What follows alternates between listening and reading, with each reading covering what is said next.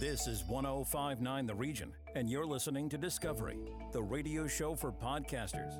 Your content, unfiltered. This is Discovery. You're listening to the Millennial Balance Podcast, brought to you by 105.9 The Region. I'm Shaliza Bacchus. I'm Afua Ba. And November is Financial Literacy Month, which is not always a good thing for us millennials. We know how to get money. We don't know how to save the money, right? We can certainly spend the money well, but all the other stuff, I don't think millennials are too, good at. No, I agree. To figure out how to build wealth.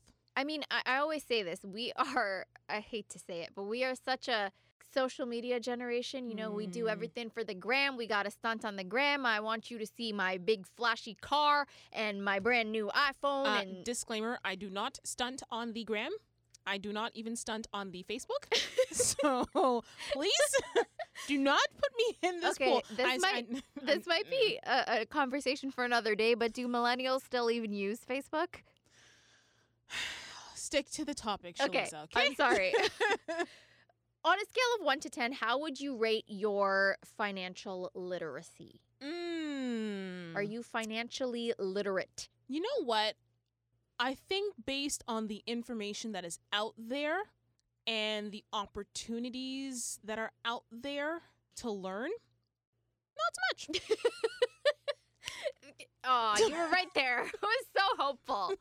Well, I mean, my mother is an accountant. So you better be financially literate. You would think. Oh, dear. But she will disagree, and I'll disagree too. Okay. I mean, there's always room for improvement. Let's just say that much. Yeah. Well, I mean, I think there are little nuances in terms of what we should know. Maybe we're being a little bit too hard on ourselves. Maybe the basics we know, maybe budgeting and just doing basic savings, but maybe getting into the details of it as to how much we should save, maybe the nitty gritty of to how well we do or how well we budget in general is probably maybe where we're not so good at. Maybe we know about it, but our follow through isn't so hot. Yeah. It's like, oh, the mall. I'm going there. Oh, and wait, before you all think, typical, they just go to the mall and spend.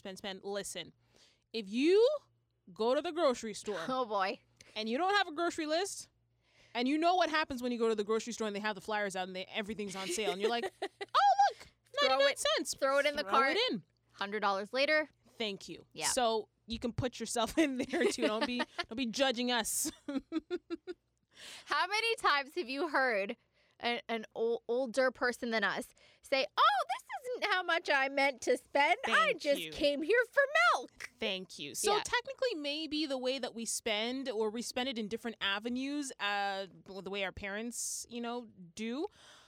But let's be real and let's sort of take account. We do some things or some spending habits that are not that great. And given a lot of the things that we have had to go through that our parents did not necessarily go through in terms of building financial wealth. So we might not be putting ourselves on the right track financially, and that will have long-term consequences. We might not see it right now, but it's in the future that we're going to really feel it. And this pandemic is definitely a wake-up call to a lot of us right now. Absolutely. So we're going to get a professional opinion on how to be financially literate. Shaliza and I will be speaking with Dylan Wilson, financial planner and associate investment advisor at Hollis Wealth. Dylan, thank you so much for joining us today. Of course, not a problem. Awesome. Okay, so of course, Financial Literacy Month. Just give us your general thoughts in terms about financial literacy and millennials. Are we financially literate? I don't think so. I think there's, we can always do more, and, I'm loving that this is an issue that's kind of coming out to the forefront. We're seeing it more and more. Recently, the government put out an update in the curriculum that we're going to start teaching it in grade school, which I think is fantastic. But millennials make a lot of mistakes with their money. So in my job as a financial planner, I try to help educate people so we can correct those mistakes. All right. Now, to that point, I love that they are finally adding courses like this to the curriculum for so many younger kids. It's going to be so much easier for them. I really and truly wish that we had courses like this when I was in high school, because I feel like I would have been so much smarter with my money at this point in my life. But Dylan, just tell me what you think maybe the top 3 mistakes are that millennials are making with their money. For sure. So number one, I would say millennials take too much risk in their investment portfolio. So if they are at a point where they are investing, a situation that I get in my office a lot is a millennial will come in and have an idea about, they want to make a down payment on a home in a year or two. So what they want to do is they want to invest 100% in high-risk stocks. I would say that's a mistake. Part of my job as a financial planner and an advisor is to help mitigate that risk. Somebody that has a short time horizon, they can't really afford to take that risk in their portfolio, and the COVID scenario is a perfect example of that, that the short term is very unpredictable. So when we have short time horizons, we want to be more cautious and invest in vehicles that are a lot more suitable for that situation. Number two, I'd say that millennials generally avoid a proper risk management strategy. And I think the pandemic, once again, has brought a lot of people to step back and realize they're not invincible. And implementing a risk management strategy or an insurance strategy to mitigate those risks can help their financial plan and help their future goals when the expected unexpected happens. And the last thing that I notice with a lot of millennials, which I think is a money mistake, is they keep cash in their tax-free savings account. The tax-free savings account is a type of investment account which can hold a multitude of different investment vehicles within it. And the value of the account is completely missed unless you have capital gains, because the purpose of the account is to shelter those capital gains from future taxes.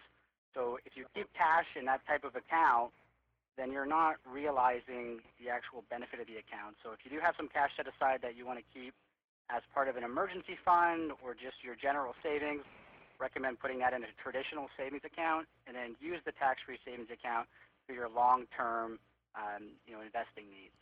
Okay, so that would have been my next question. How do we maximize the tax-free savings account? I mean, I've got one myself, but I want to know if I'm making the most out of it. Yeah, so my recommendation is you want to definitely take your long-term investing sleeve and keep that in a tax-free savings account.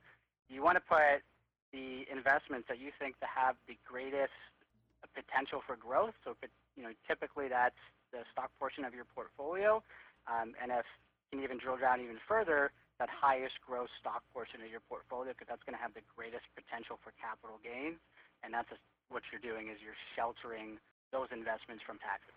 Okay, so then on that note, that is even to a point where financially millennials have an understanding of what to do with their money. What do we do then with millennials who don't even have that foundation and are just like, I'm putting $20 every 2 weeks into a savings account, and they're thinking, that's savings and, that might be building wealth for them in particular. What are some of the building blocks, the real bare minimum in terms of helping them to be financially literate in order for them to even get to that level to understand how to build wealth? It's a great question. So everybody needs to start somewhere. Starting off with a small piece is the best way to do it. So we always call it paying yourself first. So if in the beginning, even if it's $20, $30, but the general rule of thumb is if you're able to save about 20% of your current after-tax income and set that aside into a savings account, then you're setting yourself up for success. Awesome. Okay. And then also too, what are some of the ways that millennials end up getting on the wrong track financially? I mean, we all end up coming out of high school, and then of course we get into maybe the first major debt we have with post-secondary. But then aside from that, which is an investment in yourself, what are some of the things that end up having millennials sort of fall off track financially? First credit card. Yeah. So the credit card is a recurring theme with a lot of younger folks.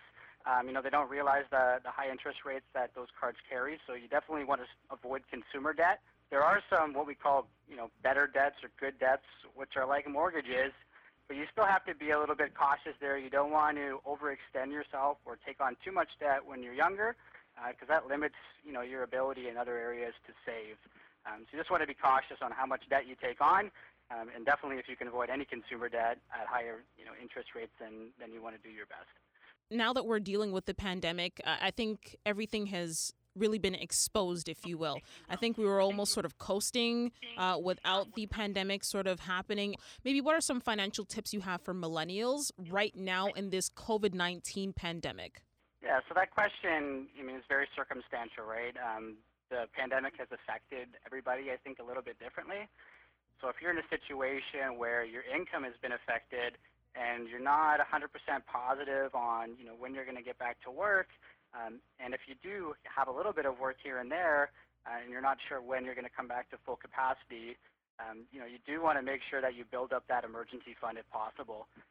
So kind of, the general rule that we like to abide by is having at least 6 months of income saved in cash.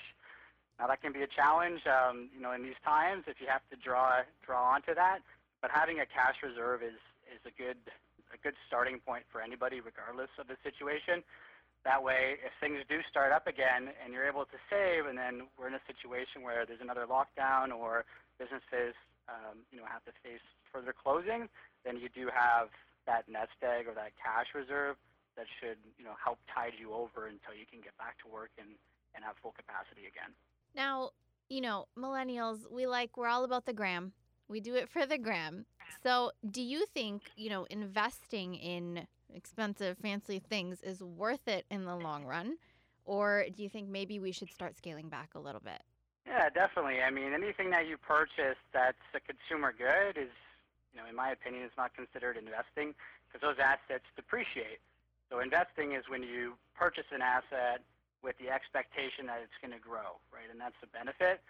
So, I mean, we always want to keep up with the Joneses. I mean, that's a popular term. And, Instagram and Facebook and all of these other social media sites are showcasing, the best aspects of somebody's life. So, what is reality and, what is the internet are completely different things.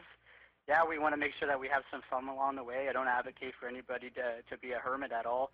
But we definitely want to make sure that we're making smart decisions with our money so that we don't regret those decisions later on in life. And then I'm just going to deviate just a little bit.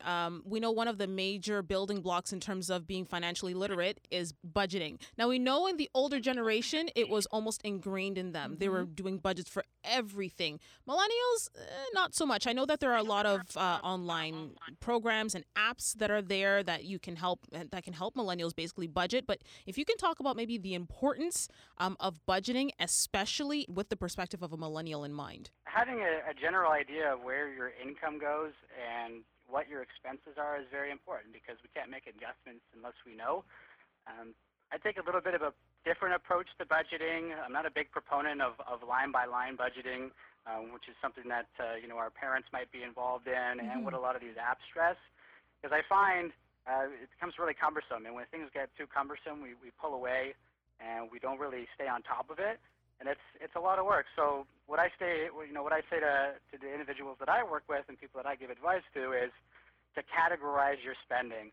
And you really want to separate things into kind of 3 categories. So the first category is going to be needs, and the second category is going to be wants, and the final category is basically going to be your leisure expenditures. So it's how you place those expenses to realize where they are, but I think that's the most important thing is recognizing what expenses are important, what expenses are going to make your life easier, and what expenses are maybe a little bit frivolous, and if it's possible, we can dial those back. I think that's quite interesting that you made that point there, only because with millennials, maybe our mindset, Shaliza, you can correct me if I'm wrong, maybe a little bit skewed, whereby maybe some things that are in the wants, we throw them a little bit into the needs and say, well, I need this. Listen, you don't need that iPhone 12 Pro Max, but are you going to buy it? You just might. You just might, right? If you're enticed enough. Whereas our parents, they had a little bit more resiliency, a little bit more of an understanding of what the needs versus wants is. So I think that's a great conversation in terms to have for millennials. You're so right. I had that exact same conversation with my girlfriend a couple of weeks ago. She really wants the new iPhone 12. And it's about recognizing, okay, maybe in today's world, we do need a smartphone. A lot of jobs require it. It's very important, to keep our socialized aspect or social lives active. Active, that's right. Keep our social lives active. But, do we need the most updated and latest and greatest phone? Definitely not. Especially when we know that there is going to be something else that follows it. Like I purchased a new iPhone last year, and I said to myself, I'm like, you know what? I'm not getting a new one until there's like an iPhone 14. Mm-hmm. I'm gonna keep it until it's just, until the next one comes out. Hey, not no. Fingers crossed. We have to lead by example. Although there are people like that who have bought every single iPhone at every single release, and I'm wondering, we don't need these things. If you're just joining us right now, you are listening to Millennial Balance, part of Discovery, the radio show for podcasters, and we're talking about Financial Literacy Month. Shaliza, do you have a quick question for Dylan at all?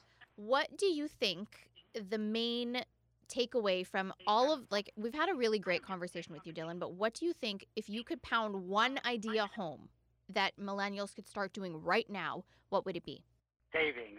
Always focus on savings, especially with the COVID scenario that we're in.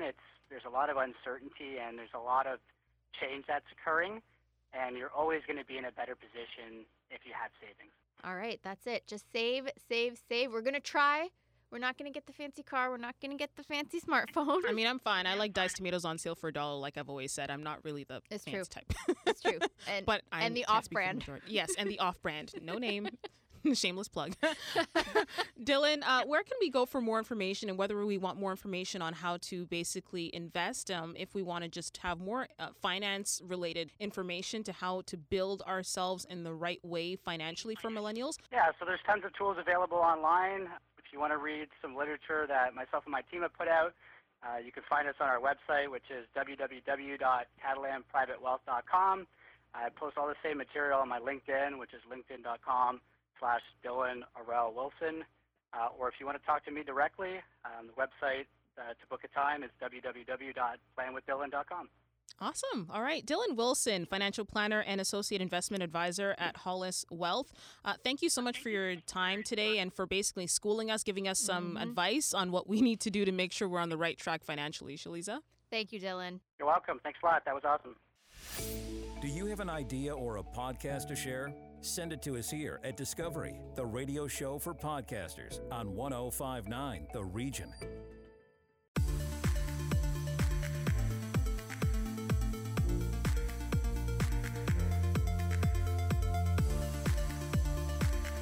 You're listening to New Music on the Region, an interview-based podcast that showcases new music and provides industry insight. I'm your host, Christina Lavecchia, music director at 105.9 The Region. Whether it's a brand new talent or an established artist, we bring you conversations with performers from York Region and beyond. This seems just too real. No one knows our little. It could be just a fling. 'Cause we started when you're 19. This week, we're chatting with Toronto-based pop music artist Ventresca. Thank you for joining us, Ventresca. I'm so happy to be here. At just 18 years old, you've already released 3 singles, the latest called 19. Tell us about the single. So 19 is a really fun and up-tempo romantic piece of myself, and I'm so proud of it. I really love this song. So you shot the video in March, just days before everything went into quarantine mode due to COVID, and it's garnered over 24,000 views on YouTube. How did the concept of the video come about? So I'm really lucky to have a producer and manager all in one. I have to give credit where credit is due on this one. Cindy Valentine, along with the director and me, we sprinkled some of our own ideas, and we all came up with little snippets of it that eventually led up to going back in time when Cindy was an artist in the 80s. Wow. We took a clip from the original video of her video, Victim, with Michael Damian from Young and the Restless, which was actually shot here in Toronto. So we basically did a copycat with the waitress steps, so we added like a little romantic twist to it. And when I wrote the lyrics, Just to See Your Big Brown Eyes, it was actually based on a crush I had. But, fun fact, we actually couldn't find an actor with brown eyes, so we had to get him contacts. Oh, wow. That's good to know. I wouldn't have known. I saw the video a couple of times, and I couldn't tell the difference, so... And you started off as a dancer and later got into singing and songwriting afterwards. What inspired you to make that shift? When I was a dancer, actually, I used to practice a lot, and I always found myself singing to the songs we would compete to. So I guess in my heart, I knew that singing was definitely the direction I wanted to go into, and writing was inspirational in allowing me to express my thoughts and feelings. And it's been a year since you released your first single, Craving. Looking back, do you find that you've changed as an artist or that your sound has changed over the past year? Yeah, well, after Craving, a few months later, I released my single, Me Versus You, and of course, recently 19. So I don't know completely if my sound has changed, but I do know as I continue to collaborate and evolve, I feel my voice is a unique sound, and I hear growth in that respect. Since the pandemic hit, a lot of artists have expressed it's been a really tough time for them. How has it been for you, especially as a new artist? You know, you're trying to get your name out there and your work heard. Well, definitely, yeah. As a new artist, like, I can't even compare myself to some of those artists that have been touring for years. And honestly, I feel for them. For myself, the pandemic deprived me of my graduation and prom, so that was really sad. And just as I was beginning my tour, it had to end with the Grammy Living Legend Awards in Los Angeles, and it came to a stop. So it went, like, really from an extreme high to an extreme low for me. Did you end up doing that performance? That was my last performance before everything hit. Well, you ended on a good one. Yeah. You have a holiday song coming out soon. Can't believe it's already that time again. Did you want to tell our listeners about the release? Yes, I'm actually really looking forward to this. It's a song entitled Gingerbread Boy that the Hallmark Channel is actually currently holding on to for one of their shows. This video was so much fun and had so many highlights that I actually still can't stop laughing about, from the surprise visit of my favorite hockey player, and you'll have to find out who that is, to who was actually under the big gingerbread suit. And of course, there was a cameo from my little dog Chestnut. It's really fun and definitely going to get you into the holiday spirit, even with this pandemic. When does Gingerbread Boy come out? The actual song and video come out on November 27th. So we have an exclusive first listen here at 105.9 The Region. Not only the song, but also the music video for Gingerbread Boy. Be sure to head on over to york24-7.com to see the video and find this interview if you're just joining us. But before we play Gingerbread Boy, if our listeners want to hear more of your music and connect with you online, what's the best way they could do that? Everyone can check me out on all social media platforms at Ventresca Official and on Spotify and Apple Music at Ventresca. It was great speaking with you. We're looking forward to what's coming next from you. Thank you so much. You too. Did you want to take us out with your song? Yeah. Hey guys, it's Ventresca and you're listening to Gingerbread Boy.